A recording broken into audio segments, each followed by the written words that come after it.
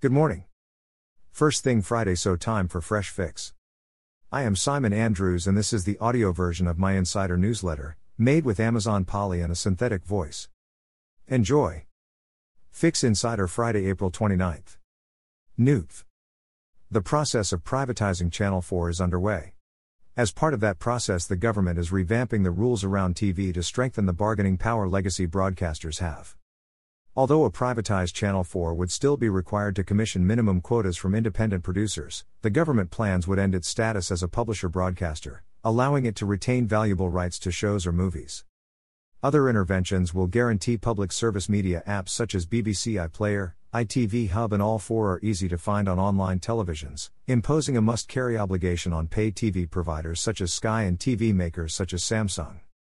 Tough enforcement powers handed to media regulator Ofcom would in effect strengthen broadcasters in commercial negotiations with platforms over data, control of advertising revenue and even allow them to demand payment for content. This is going to make for interesting conversations with the gatekeepers like Amazon and Samsung. But the board of C4 has been strengthened too, with Michael Lynch, currently the chairman of Snap, added as a non-exec. Some good background on him here. CNN Plus vs Qibi, Trung T. Phan. Merchant. When we talk about merchants, we tend to focus on those somewhere along the path to truly being digital, but in some markets not much progress has been made. So it's interesting to see Volvo invest in online car dealer CarWow. Volvo sells roughly 1 in 10 of its new models purely online, which the brand wants to raise to half of all cars by 2025. As well as learning about customer behavior online, Volvo also wants to emulate CarWow's success with video, through which it attracts 70 million views monthly to the YouTube channel that features a mix of in-depth car reviews and drag races. It's also interesting to look at how brands start on that digital path. In this interview with the founder of a skin care brand gets into the research they did with their audience. Really understanding who you're talking to is always smart in marketing, but in digital it's essential. It started with focus groups. I personally conducted focus groups with 200 teens. It was in groups of 8, 2 hours at the time, so it's been a lot. I brought like 50 different products and I was like, do you like this? Do you like that? What do you like about it? What do you hate about it? What do you currently use? It was hours and hours of just conducting research. And then after focus groups, we conducted quantitative research with 800 teens, and then we created a community with 4,600 teens, and ever since then, every 2 to 3 months, we research with at least 1,500 teens on various subjects that we're interested in. It can be retailers, it could be marketing strategies, it could be celebrities and influencers, it could be product discovery, it could be product innovation. $. It's time for Q1 results and we focus on the dollar bills. In the UK, the IAB just reported that digital spend for 2021 was £23.5 billion, up 41% year-on-year. They also note that 2021 spend was up 50% on 2019, so the pandemic isn't really a factor. The factor that has to be acknowledged is the impact of the Apple privacy changes, and Fix friend Laura O'Reilly wrote this good piece on how these changes have dented Facebook, Google, and Snap. The Snap results, as shared last week, were actually quite good. They're riding the storm better than most. The Google results saw a 23% increase, which is the lowest rate since 2020. Digging into the data, it's YouTube that performed weakly, missing the target. They still contributed almost $7 billion for the first quarter, but we'll have to wonder what the effect of TikTok is. Eric Seufert looks at the results too, pointing out that the Apple effect hits everyone's direct response business. Facebook beat expectations, but they were lower following the disastrous results last time round. Like Google, Ukraine was mentioned as a factor in their response to TikTok is to announce an advertising model for Reels, which now accounts for 20% of all time spent on Instagram. AdTech. The big news in advertising tech-focused advertising is the rapid emergence of retailers as major players. We and others talk lots about merchant media, and analysts forecast dramatic growth, and the new Walmart results show their ad business is already at $2 billion. This quote from Michael Kasson sums up the opportunity well.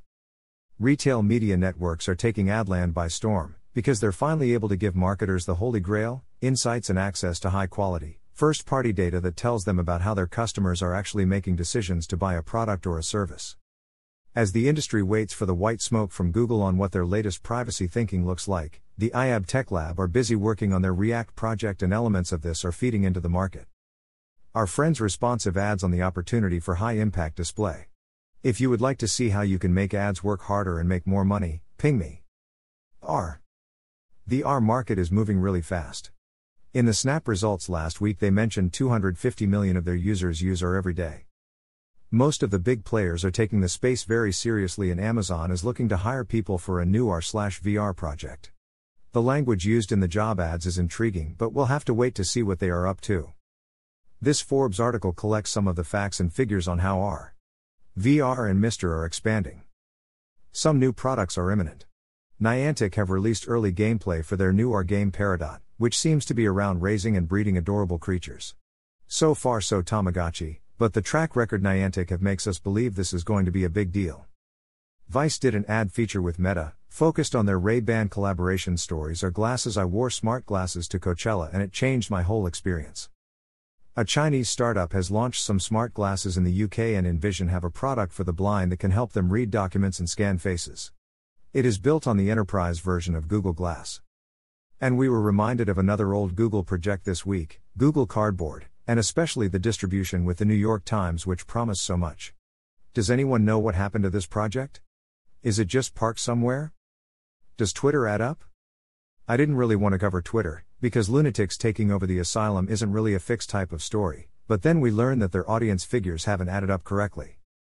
The difference between the figures Twitter reported over the past year and the true count ranged between 1.4 MN to 1.9 MN, it said, or just below 1% of the total. It did not provide a reconciliation for 2019 or most of 2020. It is worth reading Fred Wilson's thoughts on Twitter. This VC was a very early investor, and his plea to open the API back up makes a lot of sense. Web3 Metaverse. A Coinbase article raises an important issue. The metaverse, despite all the interest from venture capital and the world's major brands, is struggling to attract users, and token prices have begun to reflect this. But there is smart thinking on the opportunity. This report from WPP agency ACTA is a good read, and this quote makes good sense. Just as the adoption of the internet was a beacon for the bold and the adaptable in the 90s, the metaverse provides a new landscape of undiscovered rewards and risks. By recognizing and anticipating shifts in behaviors, the more open-minded will likely find greater success than those who remain steadfast to old wisdom in a new world. There are interesting projects. The Digital Village has good people involved. Digital Village's mission is to redesign our social understanding and sustainable integration of Web3 in art, design, and culture to improve our online spaces and their impact on our physical lifestyles. This map of use cases for NFT is a reminder of the range of possibilities. And at the latest Crypto Curious event organized by our friends at Vita, we saw artists mint an NFT live. So much going on, and as they used to say, you have to be in it to win it. Autocorrect explained why your iPhone adds annoying typos while fixing others. Groupem announces next steps in its transformation with enhanced agency offerings and unified performance organization. The Future of Music Business with economist Will Page, Trapital by Dan Runcie. Dave Limp, Amazon's focus is on the real world, not the metaverse, FT. VC Rex Woodbury with a great thread on Lego. Beyond aggregation, Amazon as a service, Stratechery.